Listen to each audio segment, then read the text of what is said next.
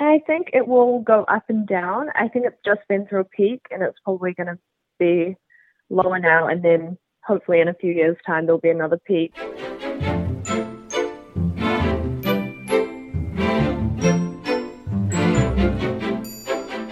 Welcome to Superfad, a brand new podcast from Stuff. I'm Laura Walters. And I'm Katie Kenny. You may be able to guess from what we just heard that this is a podcast series about trends. And as part of this series, we'll be delving into how different trends have come about and why some have become so huge and why others have just fizzled out. We'll be looking at trends from all kinds of different subject areas: health, beauty, lifestyle, science, technology, and at times we'll be immersing ourselves in the trend so that you don't have to. Exactly, we're going to become method podcasters, and we will hear a little bit later on in this episode about how Katie spent at least 4 whole days wearing a waist trainer. I did that because today's super fad is about waist trainers. If you don't know what they are, they're essentially a piece of stretchy material you put around your middle to accentuate your hourglass figure. Yeah, they're kind of like a modern day corset. We heard from Ia Leo at the start, and she's become a millionaire from selling these products in New Zealand and Australia. And a little bit later on in the podcast, we're also going to hear from an academic about whether you can be a feminist and still wear a waist trainer. But first we'll be listening to Colin Mathura-Jeffrey, who is a big part of New Zealand's fashion industry, and he told us that he spotted this trend coming years ago. Sometimes you can pick it up on the street. You know, there'll be that odd sort of a trend that'll pick up somewhere quite exotic. Like I noticed before the waist trainers came out, I noticed there were a lot of these 50s kind of girls coming out with corsets on and these beautiful dresses, and that was pre this trend hitting it bigger. So you can always sense the trend happening and where it goes. And I've always found that the pendulum swings. So it'll be this, and then all of a sudden, you might be calling me up and saying, what's happened to women's figures? They've got massive shoulder pads on and and the figure's totally hidden behind a reverse A kind of jacket where it's not showing any figure. Have we lost our femininity? So a pendulum will always swing back and forth. Don't you think it's crazy that women are so fixated on changing their body shapes and what they look like? Women come in wonderful shapes and sizes. And every advertising is more often than not built on fear of what you're not.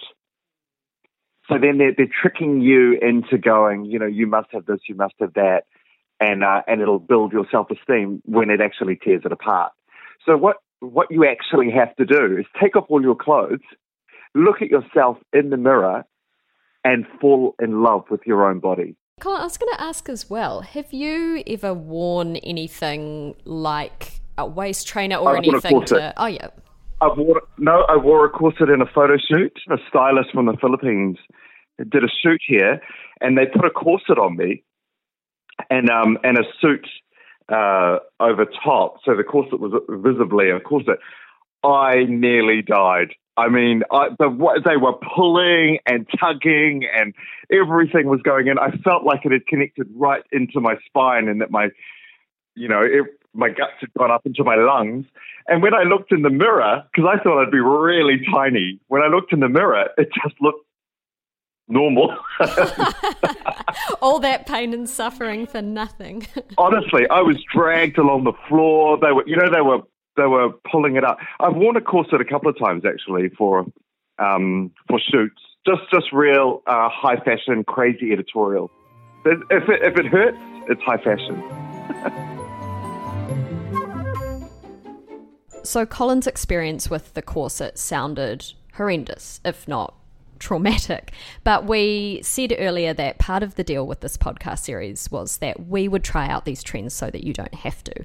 So Katie really took one for the team and donned the waist trainer for almost a week.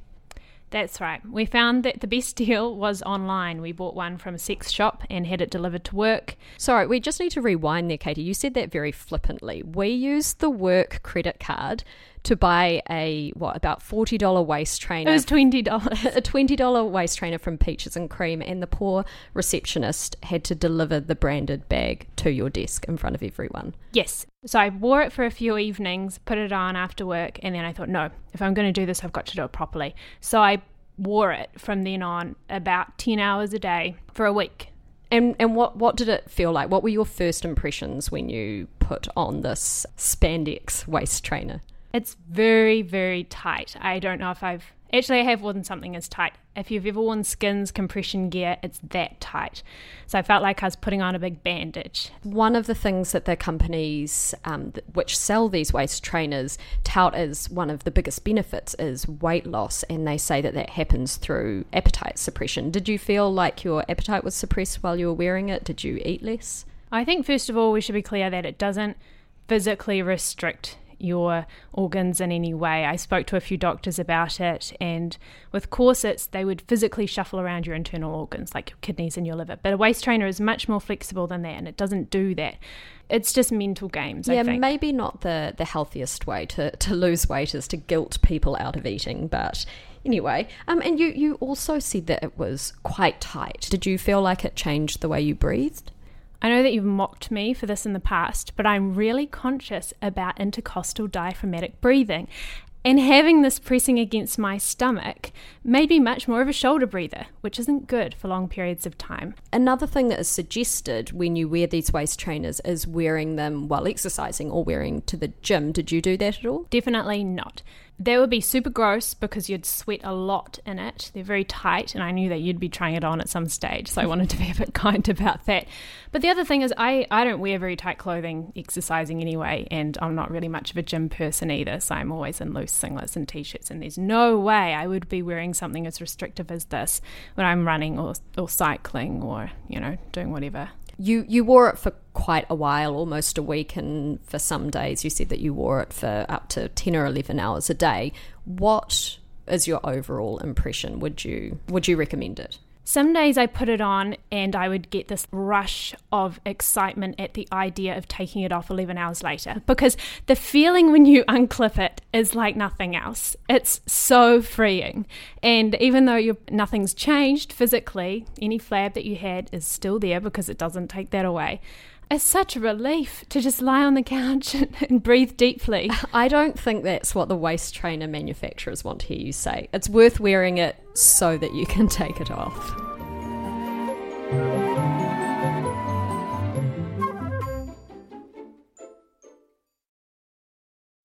I've been wearing the waist trainer all week, but now Laura is going to give it a go for the first time. I couldn't escape it for any longer. I wanted to start by saying that I love the smell of this, and I know that that's weird, Katie, because you've been wearing it for a week. Yeah. But it has against my skin. It has a great smell. I used to do ballet, and it reminds me of the smell of a new pair of ballet shoes, but I think that's the elastic. So yes, I'm giving it a crack. We're in the studio. Laura's, wow, you're going for the tighter. Oh, what am I doing? There are 3 adjustable levels to the waist trainer, much like a bra strap. You can pick to have tighter or looser. And Laura, no, don't undo it. She was going for the tighter. No, I'm going for the loosest one. I just had lunch. So I'm taking Katie's advice, and I am starting by doing up the hooks at the very bottom and the very top, and then working my way into the middle.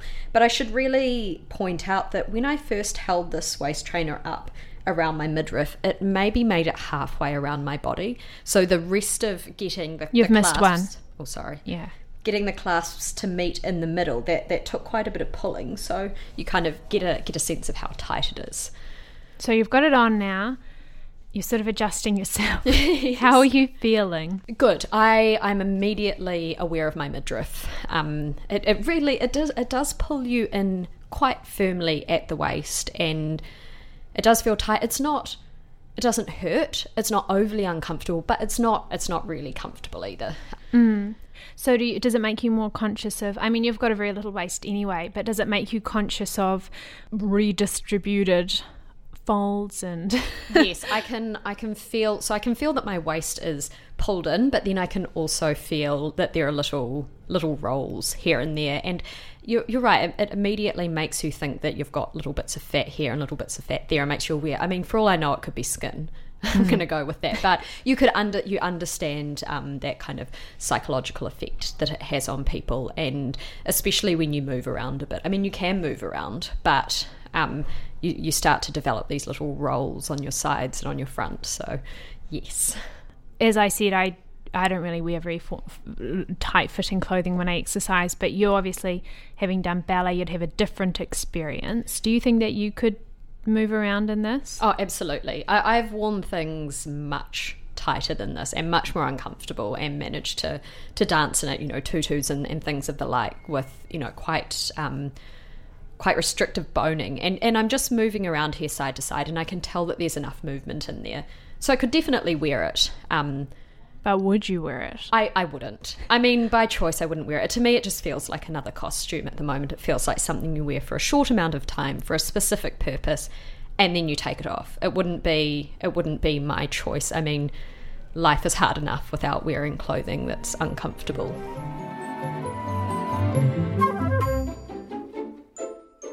As much as we laugh about it and find it a bit silly, this is actually a multi-million-dollar business in New Zealand. Ia Leo, who we heard from at the very start of the podcast, has become incredibly wealthy thanks to this trend. This year, she's on track to make $5 million in revenue and is selling around about 2,000 waist trainers every week in Australia and New Zealand alone. She cottoned on to the trend a couple of years ago, but more recently her business took off because she enlisted one of the Kardashian sisters to post a picture to Instagram for her. Yes, she got in touch with Kylie Jenner through an agent online and paid her $300,000 to do one Instagram post, and that really launched her business. And I've seen these advertisements in my social media feeds as well. Someone else who's seen them is University of Auckland lecturer Kirby Jane Hallam. Ladies, what's the trending new secret to a perfect hourglass shape? Celebrities and fashion models are tweeting all about it. It's waist training. And now it's as easy as 1, 2, 1, 2. My first encounter with the trend or the phenomena was when I had a targeted ad that I saw in my social media feed. I was targeted with the exact same Facebook ads, and my first response was like, what are you trying to tell me? Do you think I need to lose weight? But how was it for you to actually, what was your take on that? Obviously, you said that you kind of saw it as a gimmick, but, that with them picking young women and specifically targeting Yeah. them. I'm a generally curious mind, I guess, as a sort of gender studies academic. I clicked through and I thought, oh, well, you can pay for the click. I'll see what this is. Already my colleagues in 19th century studies had started to draw parallels with the corset. And, the past, history often sort of repeats, and we need to look to the past often to understand the present. And in terms of, women's roles in society and the kind of constrictions that were put on women socially, the corset kind of backed that up and sort of reinforced, prescribed gender roles for women. And I think now, when we've kind of broken out of that essentially in many cultures, it's interesting to see it return, and that I do find that part quite unsettling. Yeah, so we fought so hard to get out of the corset essentially, and now we're just popping ourselves back in there. Yeah, and also if you look to literature from the 19th century, there's a couple of examples in novels of characters being laced up, I guess, in these garments, and a lot of the scenes they use quite the language of violence. There's a reference in Dickens's Bleak House to the woman being violently compressed about the waist.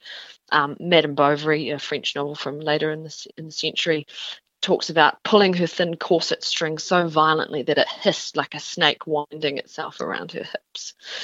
So it wasn't something particularly pleasant back then, but women kind of suffered through it because it was society's expectation that they conform to this body type. Yeah. I mean, is the difference now that it's women's choices? I mean, not that this is not all of society is saying we need to go back to the hourglass figure. That's what's desired. So every woman should be wearing a waist trainer. Or are we kind of doing that to women anyway via advertising and marketing and people like the Kardashians? Yeah, I think you're getting to the heart of it there. So on one hand, you could argue that, women now have a choice whether to put on that garment. They're not going to be excluded from society for being improper or not conforming to feminine ideals. And it was actually mothers that gave their daughters corsets. It wasn't, so it's kind of a part of women's culture. And now you think, okay, well, I don't have to put on a waist trainer. But the power of advertising and the power of social media, the power of celebrity endorsement is, again, something that we need to question.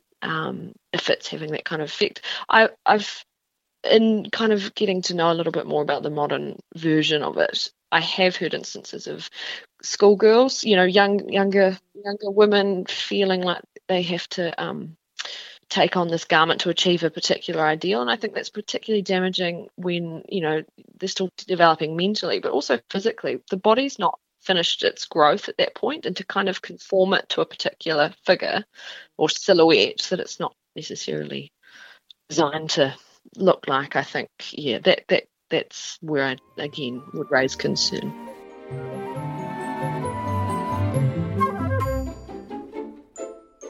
After your experience with the waist trainer, Katie, and knowing what we now know about the garment, would you wear it again by choice? I definitely wouldn't wear it again by choice.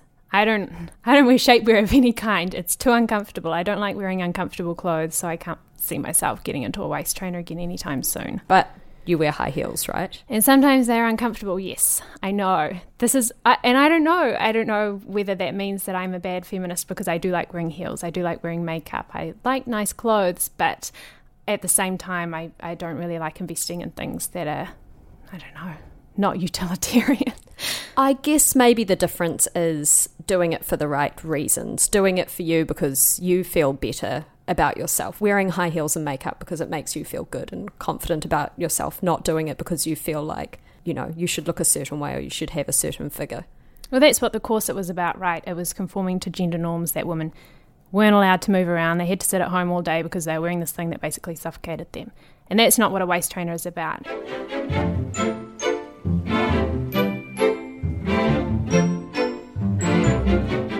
We would love to hear your thoughts on this trend. Would you ever consider wearing a waist trainer?